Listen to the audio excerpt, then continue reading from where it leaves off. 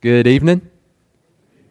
Good to be together tonight. Good to be able to spend some time in worship before we go into busy week. Appreciate those who have led us in our worship today and looking forward to this time that we're going to be able to spend in the Gospels, thinking about our Lord Jesus and considering how we should appropriately respond to Him. I'm going to start by asking a question, and I think it's a question that we all know the answer to. I think it's a question that I know the answer to. Do you know what it's like to be offended? Have you ever been offended before by something that someone has said to you or something that someone has done to you? I see several people shaking their heads yes. It reminds me of a wife who asked her husband, "What do you want for Christmas this year?" And before coming out and saying it, he didn't want to just come right out and say it, so he hinted around at it. "I'd like for something to be in the driveway that goes from 0 to 300 in 6 seconds. That's what I want for Christmas." The wife threw a thumbs up, winked at him, and said, "I think we can do that. I think that can be arranged."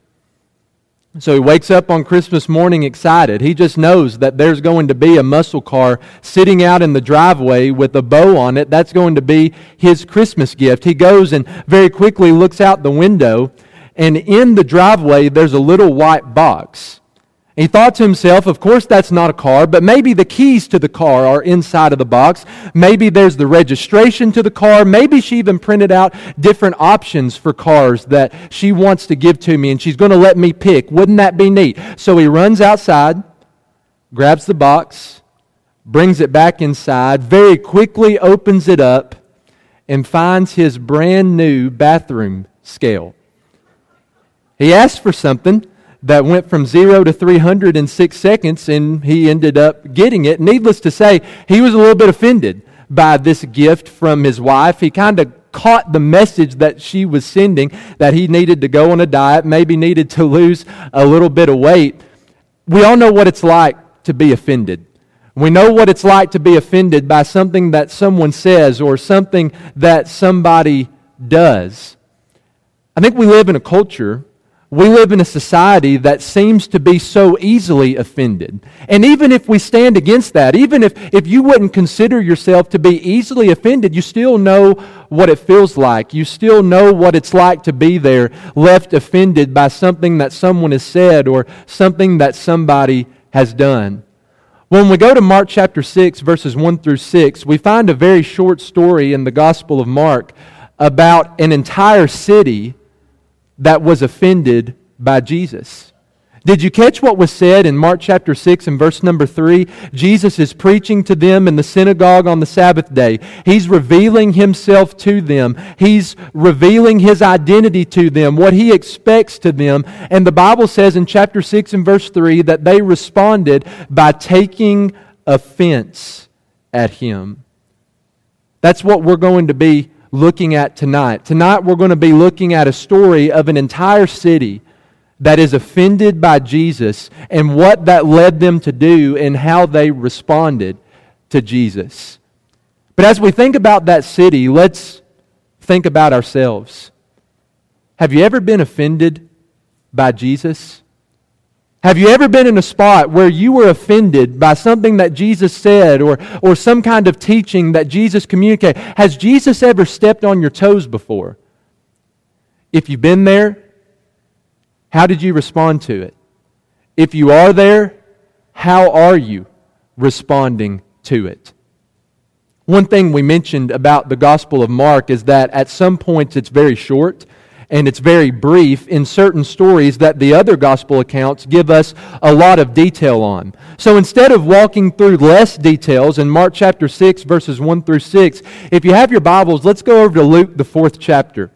If you'll turn there with me, Luke chapter 4.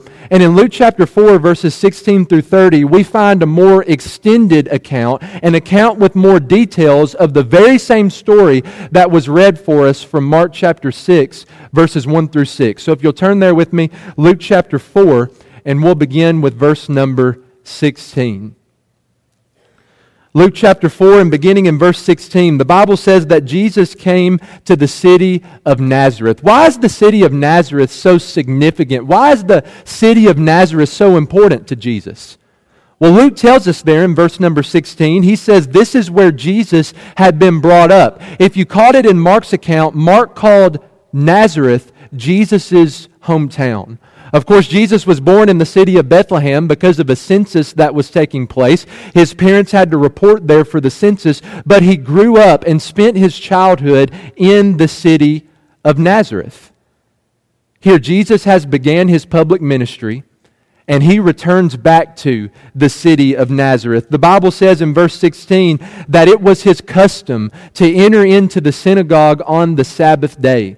On the Sabbath day, the day of rest, every single week, Jesus had the habit, Jesus had the custom of going into the synagogue, spending time with his Jewish brothers and sisters, spending time in worship to God. This is a total side note here, but is that our custom? As we live under the new covenant of Jesus, do we have a custom, have we formed the habit of assembling together on the first day of the week?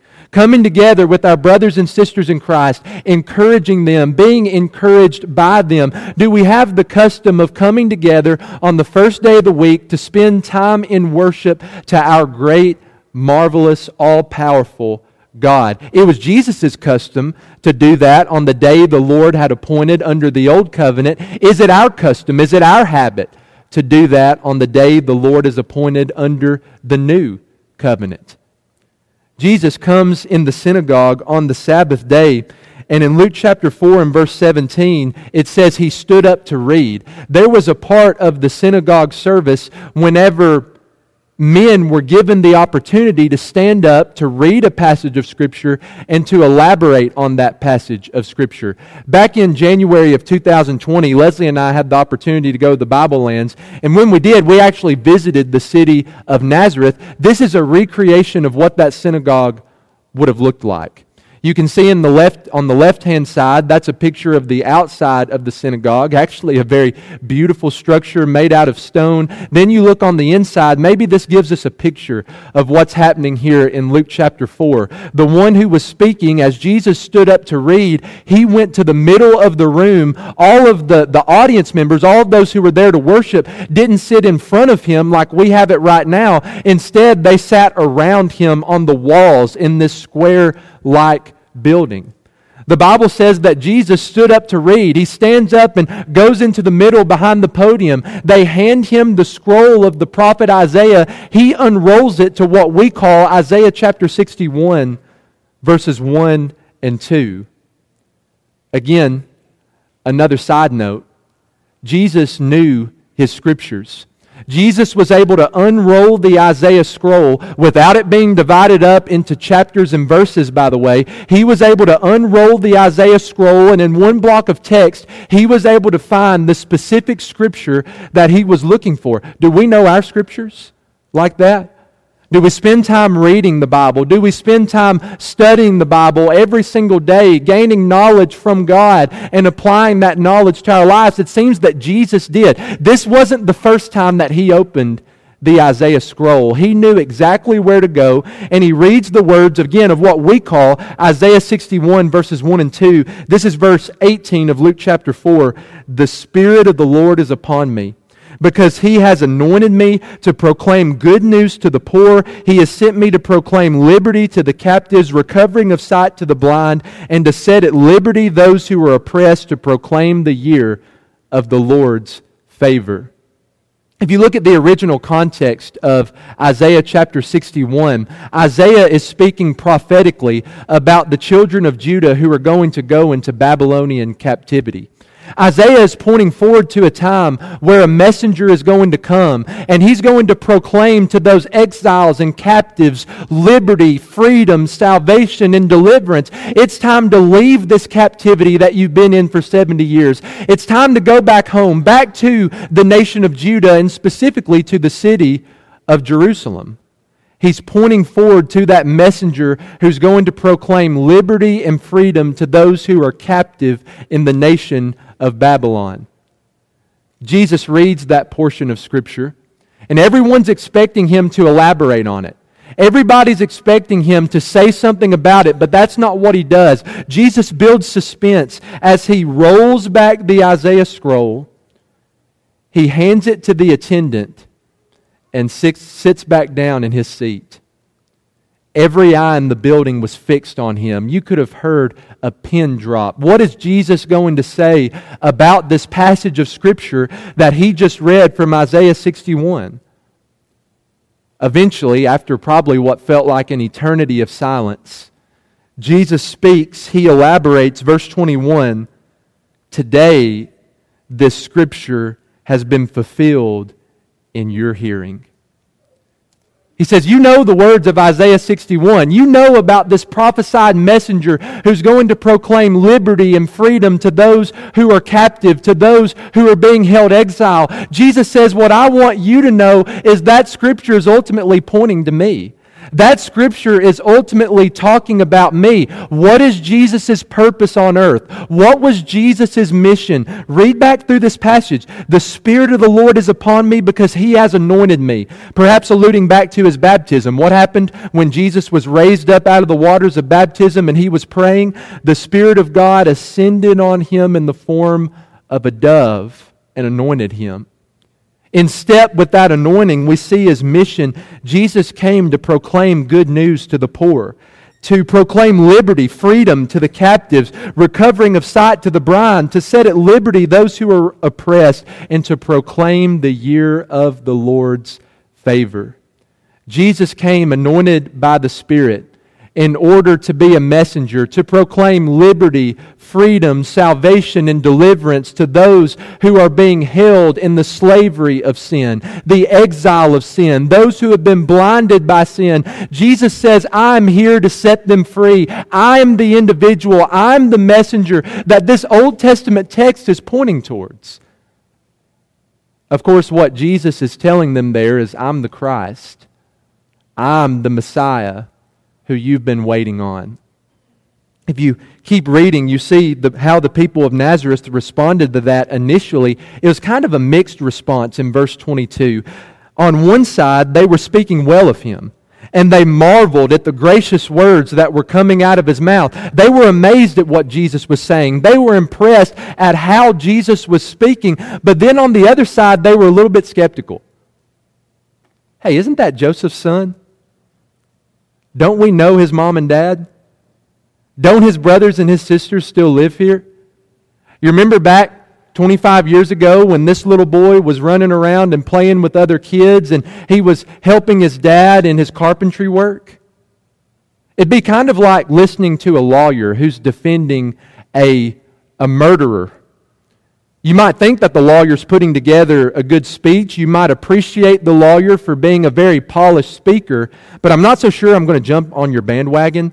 I like how you're saying what you're saying, but I don't really agree with what you're saying. I'm not going to agree with you. And I think that's where the city of Nazareth is. They appreciate how Jesus is speaking, but they're skeptical of what Jesus is saying about His identity, about who He is and what He came to do. I believe what they're indirectly asking Jesus for is proof. If you're that messenger, then give me some proof. If you're that messenger that Isaiah 61 is talking about, then prove it to us. And Jesus meets that head on in verse 23, actually rebukes them for that. He said to them, doubtless you will quote this proverb to me, physician, heal yourself. Physicians, doctors, what do? What's their job? Their job is to help other people heal. Help other people be cured of physical ailments and difficulties. This proverb looks at the doctor and says, physician, heal yourself. Do what you've been doing for everybody else to yourself. What did the people of Nazareth mean by that? Jesus, we've heard rumors about what you've been doing in every other city. We've heard rumors about what you're doing, the miracles that you've performed in the city of Capernaum, what you've done in every other city. Do those things here too. Do those things in your hometown. Do those things where you're from. I think we see the pride of the people of Nazareth here. They've heard rumors about what Jesus is capable of, rumors of the miracles that Jesus is performing, and they're claiming that for themselves. We're your hometown. We have a special entrance into your authority. We have a special claim to your miracle-working capability. And so Jesus is, of course, responding to that, rebuking them for that. Verse 24, this is what we oftentimes quote this. Truly I say to you, no prophet is acceptable in his hometown. No prophet is acceptable in his own country. Jesus is pointing back to the Old Testament scriptures. How did Israel treat their prophets the majority of the time? When those prophets would come and speak to the people of Israel, they would reject them. But when those prophets would step outside of the nation of Israel and they would preach to foreigners, the foreigners would accept them. He gives two examples of that. The first one is in 1 Kings chapter 19 with the prophet Elijah. During that 3.5-year drought period where Elijah is demonstrating God's greatness over the evil king Ahab, he held back rain. Elijah was on the run from the king. Jesus says there were a lot of widows in the nation of Israel, but none of them received Elijah. Who did? A widow in a foreign nation, a widow in a foreign country, the widow of Zarephath was the one who took him in under her roof. He gives a second example with the prophet Elisha. There were a lot of different lepers in Israel during Elisha's time, but only one of them came to Elisha to be healed, and it wasn't a leper from Israel. It was a commander of the Syrian army named Naaman. That's 2 Kings, the 5th chapter.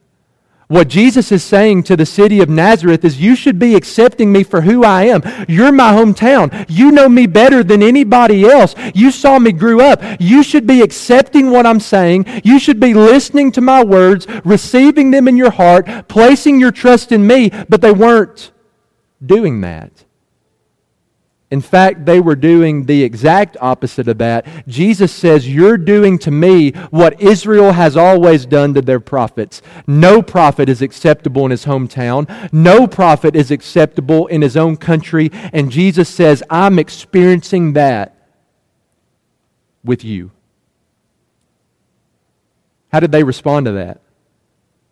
Well, I think that's where Mark chapter 6 and verse 3 comes in. They took offense at him. And we see just how much offense they took when we look at Luke chapter 4 and verse number 28. When they heard these things, all in the synagogue were filled with wrath. They were filled with anger. They were so angry in verse 29 that they rose up. They drove him out of the town. They brought him out to the hill on which their town was built. And their intention was to throw him off the side of the cliff. That's how angry they were. That's how offended they were. But Jesus, miraculously in verse 30, passed through their midst and went on his way. According to what we have recorded in the Gospels, Jesus at that point never returns back to the city of Nazareth. They rejected him. They rejected his identity. They were offended at his message. And as a result, when Jesus leaves, he never comes back. Here's a city who takes great offense at Jesus. And so maybe a question that we can ask ourselves tonight, are we ever offended by Jesus, by his teaching, by his identity, by what he has to say? Does Jesus ever step on our toes? I think when you look at the religious world as a whole, we've created two different extremes, two different Jesuses, and neither of them are biblical. On one extreme, you have some who have created a Jesus that doesn't offend anybody. Hey, just live the way you want to live. Do the things you want to do. Be the person you want to be. Jesus will be okay with it. Jesus loves you. Jesus wants you to be happy. He doesn't want you to feel bad about yourself. Just live the life you want to live. Do the things you want to do, and Jesus will jump on board. It's a Jesus that doesn't call anybody to repentance. It's a Jesus that doesn't confront sin. It's a Jesus that doesn't confront wickedness. That's one extreme. But then when we go over to the other extreme, I think we find a Jesus that is equally as false and equally as wrong. Maybe sometimes we preach Jesus like he likes to offend people. It's his job to offend people. That's what Jesus wants to do. Jesus wants to hurt your feelings. He wants you to feel bad about yourself. Well, that's not Jesus either. Between the two extremes, a Jesus that doesn't offend anybody and a Jesus that's looking to offend everybody, we find the actual biblical Jesus who proclaims His message. With love and compassion and power and boldness, Jesus reveals to us who He is. He reveals to us what He expects in our lives. And the reality is, sometimes people are going to be offended by His message. Sometimes people are going to be offended by what Jesus has to say. There's no way that we can help that. Are we ever offended by Jesus? Whenever we are offended by Jesus, how should we respond? I think what we see in this story is that if we're ever offended by Jesus... Now, let's throw this out on the side. I realize that there have been churches who have hurt individuals in the past and taken advantage of people in the past, preached things that weren't biblical, bound where God hasn't bound, and loosed where God hasn't loosed, and offense should come from that. But when Jesus is being preached, when the Bible is being preached, and we find ourselves offended, we are always the ones in the wrong. Jesus is never going to be in the wrong. If I look at what Jesus has to say and it hurts my feelings and it makes me mad and it steps on my toes, then maybe I need that. Maybe I need to hear that message and to recognize I need to be more like Christ. I need to be better conformed into His image. If we're ever offended at Jesus, there's some feelings that we need to replace. Number one, if we're ever offended at Jesus, we need to replace anger with reflection. When you look at the city of Nazareth, when they take offense at Jesus and they're so angry and wrathful against Jesus, they take it to the point that they're ready to kill Him. They're ready to throw Him off the side of a cliff. What would have happened if they would have taken some time to just think? What would have happened if the people in Nazareth would have just taken some time to reflect on what they're doing instead of getting caught up in their anger, instead of getting caught up in their wrath? Do you think this story would have turned out differently? Naturally, whenever we're offended, anger is the feeling that we have. Anger and being angry, being mad, being wrathful is natural whenever we find ourselves offended. Instead of getting caught up in that anger, instead of acting on that anger, what if we took some time to reflect? Okay, I see what Jesus says here. Now, why am I so angry? Why does this offend me? Are there some things in my life that I need to change? Are there some blind spots that I've been missing over the last few weeks or the last few months that Jesus is helping me to see here? If we take some time to reflect, you know what we find? We shouldn't be angry at Jesus. We should be angry with ourselves. We shouldn't be offended at Jesus. We should be offended with ourselves, with the decisions that we've made, the priorities that we have messed up. Because if we're offended at Jesus, He's never going to be the one in the wrong. That is where we are going to stand. Number two, if we're ever offended at Jesus, we must replace resentment with repentance. How do you think the city of Nazareth thought about Jesus after the events in Luke chapter 4 or Mark chapter 6? When Jesus was brought up, when they thought about the hometown boy who's out there performing all these miracles and preaching this radical message that He's the Christ, He's the Messiah, He's the Son of God, what do you think they thought? Do you think they felt resentful? Do you think their minds went back to this occasion where Jesus talked to them about them rejecting Him and they felt resentment towards Him? I bet they did.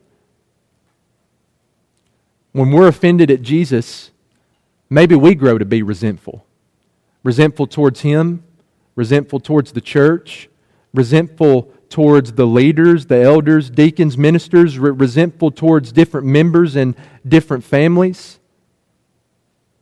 When we have those feelings of resentment, maybe that means it's time to change. Maybe that means it's time to repent. Maybe that means it's time for us to change the way that we think so that we'll change the way that we live. If Jesus steps on my toes, I don't want to be resentful towards Him. I want to be the one who's falling down at His feet saying, I want to be who You want me to be. I want to live the life that You want me to live. And then finally, number three, if we're ever offended at Jesus, we need to replace pride with humility. We said Nazareth took a prideful stance. They felt like they had a special entrance into the authority and the powers of Jesus. Well, because we're his hometown. We know his family. We saw him grow up. When we're offended, if you boil it down, what happens is that it hurts our pride. Our pride has been stepped on. Our pride has been hurt. When we're offended at Jesus, maybe we need to take the time to swallow our pride. Maybe we need to take time to demonstrate humility, to say, Jesus, you know more than I do. You're more powerful than I am. You are greater than I am. And here I am, falling down at your feet. Instead of turning my back and walking the other direction, I'm going to fall down before you. I'm going to live my life as a living sacrifice. Romans chapter 12 and verse 1. It takes humility to do that. It takes humility to say, Jesus, you're right and I'm wrong. Yet whenever we're offended, we need to replace that feeling of pride with great humility. Do you think this story would have been different if Nazareth would have done these three things? Do you think this story would have turned out differently if Nazareth would have replaced their anger with reflection, resentment with repentance, if they would have replaced their pride with humility? This would be a completely different occasion. This would be a completely different result and a completely different story. What's going to be the end to our story? How are we going to respond to Jesus whenever He presents to us a message that we don't like? We can be like the city of Nazareth. We can be offended at Jesus and end up rejecting Jesus. Or we can humble ourselves. We can approach Jesus with great reflection and repentance. Jesus, I just want to be the person that you've created me to be. In Matthew 11 and verse 6, Jesus says, "Blessed is the one who's not offended by me." Based on that definition of blessing, are you blessed? Jesus says you're blessed if you don't take offense at my words, if you don't take offense at my teachings. Are you offended at Jesus tonight? Offended at the words of Scripture tonight? As your church family, we would love to help you.